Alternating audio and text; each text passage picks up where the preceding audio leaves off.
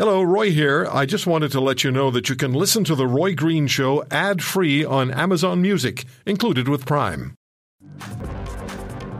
Interestingly, Abacus Polling today released information. I just want to read you a tweet from David Coletto, who's one of the principals at Abacus. He tweeted, "Here's the evolution of @Justin Trudeau's public image since 2013. More people dislike him, and really dislike him today, than during SNC scandal, trucker convoy, and any time during pandemic. First time, 50% plus negative in our tracking." That's Abacus, and that's from David Coletto. Looking at a couple of numbers here before we talk to our guest. Approval of the federal government is sagging, writes Abacus. Today, 34% approve of the government's performance, down 4% this month, while disapproval has spiked to 51%. Up 5 points in 2 weeks, the highest number ever recorded since the Trudeau government was elected in 2015. What else do we have here? The survey finds 51% of Canadians offering a negative view of Justin Trudeau, which is the highest number we've recorded since 2015. Today, 31% have a good impression of Mr. Trudeau, which is also the lowest number we've recorded. All right, let's talk about all of these political developments. And we're joined by Professor Dwayne Bratt, political science professor at Mount Royal University in Calgary. Dwayne, no real surprise, I guess, at the Abacus conclusions, but the numbers are interesting. Yeah, and, there's a lot of different reasons for this. Some of it related to just how long Justin Trudeau has been in office, but I would go back to quoting James Carville and say it's the economy, stupid. Inflation is high, interest rates are rising. That's not good for any incumbent government. And as a result, Trudeau is taking the heat for that. And when you think about this time last year, it was all, Trudeau, Liberals leading in the polls. There was going to be an early election for him to get a majority. That didn't quite work out the way he wanted it to, but I think his advisors were correct that the economic situation was going to get worse before it got better, and he was probably smart now in retrospect to go early. Yeah, he's certainly not done himself any favors in the last few months, particularly when it comes to oil and gas, when it comes to the issue of the carbon tax, when it comes to now the situation in the prairie provinces with fertilizer emissions. We're going to be speaking with Premier Scott Moe tomorrow. Let me just ask the studio to remember to call Jean Charest's office again. Call them again, guys. Find out what their plans are, if they have any plans beyond September the 10th. I shouldn't be saying that, should I, Dwayne? Beyond September the 10th. That's when they decide who the Conservative leader is going to be. Maybe Jean Charest is prepping for the debate he's going to have with two other people. Yeah, that's another one, isn't it? So the party okays a third debate, which Jean Charest wanted. He wants it bilingual. Pierre Poilievre's not going, so Jean Charest wants the party to find the Poilievre campaign. Dr. Leslie Lewis isn't going to participate because she wants certain things entered into the debate that maybe won't be, and so it's going to be, as it was in Calgary, Jean Charest, Scott Aitchison, and Roman Baber. In other words, who cares? Yeah, I guess I'm being a little dismissive, but I'm not far off the mark, am I? No, you're not, and that's why Poilievre's not going. If Poilievre was going, you wouldn't be so dismissive of that, which is why Charest wants him. If you're trailing, and by all accounts Jean Charest is trailing, then you want another shot at the front runner. And if you're the front runner, you're not going to put yourself in any sort of jeopardy. So this doesn't just occur in leadership races. This occurs in elections all the time. Anytime, whether it's federally, provincially, locally, these local election forums, how often do we hear the incumbent or the front runner just simply not showing up? And when they don't show up, interest drops. Yeah. Would you explain something to me, please? Why is Jean Charest trying so hard, except for right now? Why is he trying so hard to become the leader of the Conservative Party of Canada? He's a 9-year premier of Quebec. I think it was 9 years. He was premier of Quebec when I lived there for 9 years recently. He's been the Progressive Conservative Party leader nationally. He's doing extremely well. He has no issues financially. He was major corporate lawyer. So why is he trying so hard to become the Conservative Party leader?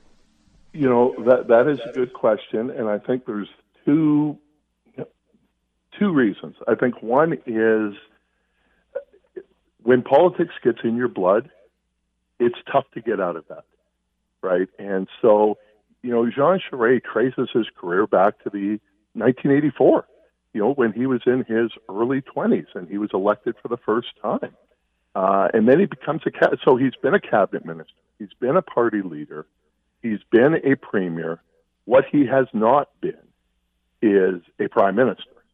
And so when your whole life has been politics, it's tough to get that out of your blood. It is a virus in that sense.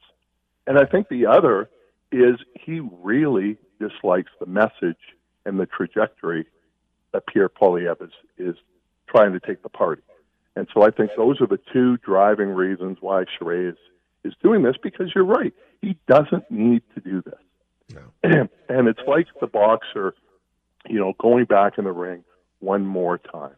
This is Ali, in the mid-1980s trying to replicate the Ali of the 1960s. Because Charest, who was always kind of the young guy in politics, now all of a sudden looks quite old. He does. He actually does. And I just want to talk to the studio again. Excuse me, Dwayne. Guys, it's great if you know something, but I should know too. Can you write something in the comments box and let me know whether you have spoken with Charest's people, whether he's going to join us or not? Can you just put something in the comments box for me, because I can't read your minds.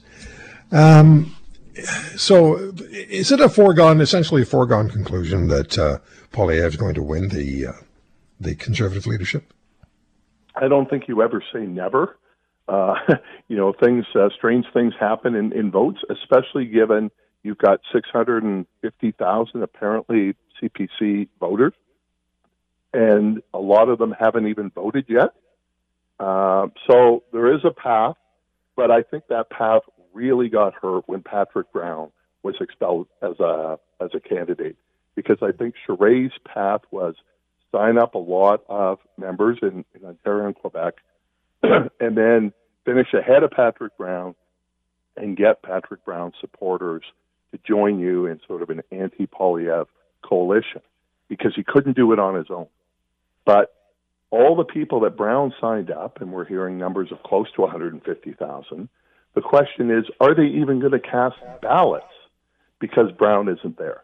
So if they're not going to cast ballots, then they're not going to put Charest as their second choice. And so, it's not a foregone conclusion, but it would be a major upset if Pierre Poilievre is not the next leader of the Conservative Party. So Pierre Poilievre becomes the next leader of the Conservative Party. Now he's going to be confronting Justin Trudeau in Parliament. Trudeau's looking at numbers like he's going to see today from Abacus, and he knows what's happening. He knows what the landscape is. Does he leave before the next federal election, which a majority of Canadians have told Ipsos and Leger that they want him to do? Do you think he leaves? You would think. He's been a party leader since 2013. He's been prime minister since 2015. And bear in mind, he has an agreement with Jagmeet Singh and the NDP to hold on until 2025, which is a long time away. And a lot can happen in that time period. So did he create that pathway so he could, leave at his choosing? But as I just mentioned with Jean Charest, there's something about politics that gets into the blood of politicians, and they always want to relish one more attack, one more battle. It's a pretty nice lifestyle. And the contrast with Pierre Poilievre is so stark. Is that enough to try to keep Trudeau in the race? Yeah, I don't see Justin Trudeau doing too well debating Pierre Poilievre. I may be wrong. You may prove me wrong, but I just don't see him having the legs in 2022 to do that. Yeah, and I mean those are the questions that Trudeau himself is going to have to face. I mean, it's not a good time right now, obviously, but time is on Trudeau's side because of that agreement he made with Singh. And so while inflation is top of mind right now, is it going to be top of mind 8 months from now, a year from now? I don't know what it will be. And I'm hoping we're not in a period like we were in the 1970s and early 80s where inflation was an issue for a very long period of time. Yeah. But governments don't do well with high inflation. And when you combine high inflation with higher rising interest rates, I mean, that's a death knell for government. And it wouldn't matter what Pierre Poilievre is pitching. He would just be seen as the alternative, and they would toss Trudeau out. But that's today. And crystal balls are tough in a year from now. Yeah, he who lives by the crystal ball learns to eat ground glass was the old line. Let's talk about the rise and the fall of Jason Kenney. The other night, there was the UCP leadership debate, and please share your thoughts on that and what happens in Alberta now that Jason Kenney's leaving. So it's always tough to do polls, and I know polls have come out of the leadership race, but unless you have a poll of the actual members of the party, all it does is provide some sort of information. It doesn't really help you to handicap that. But I have thought that Danielle Smith has been the front runner, and based on the debate Wednesday night, the other candidates believe that Danielle Smith is the front runner because she was the focus of the debate. She got a lot of airtime because the nature of the debate, the rules would be, I would ask you a question, Roy, you would answer it, and then I, as moderator, would say, and who on this stage do you want to debate? And they pretty much all said Danielle Smith.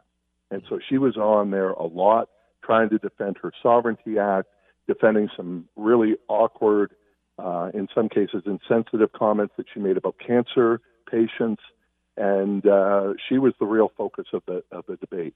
Travis Taves, who was the former finance minister under Jason Kenney, tried to take a lot of credit for the balanced budget that he produced and the surpluses that he produced, but he was being attacked by the other candidates because he is seen as, Kenney 2.0, seen as the party establishment candidate. So I would say those two were really put on the hot spot on Wednesday.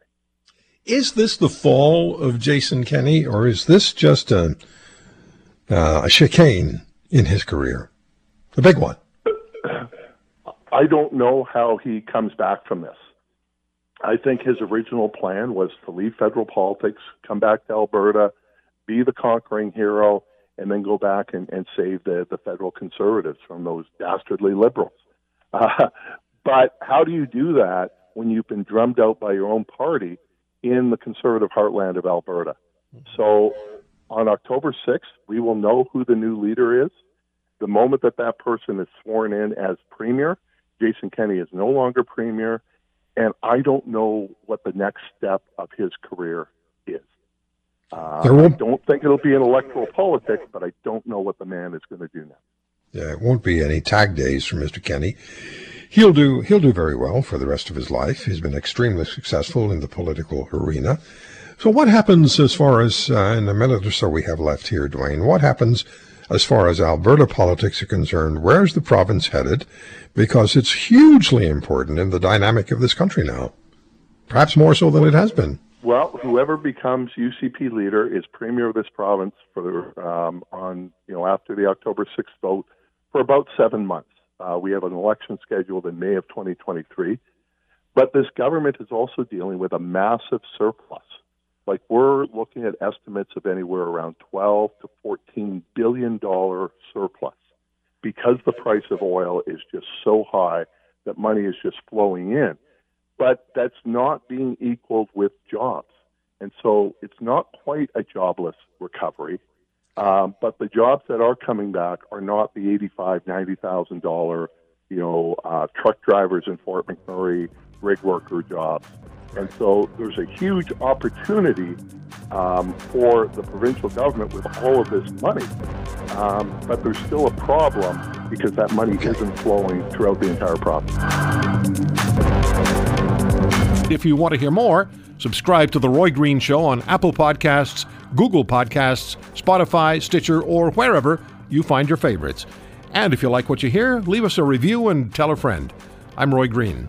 Have a great weekend.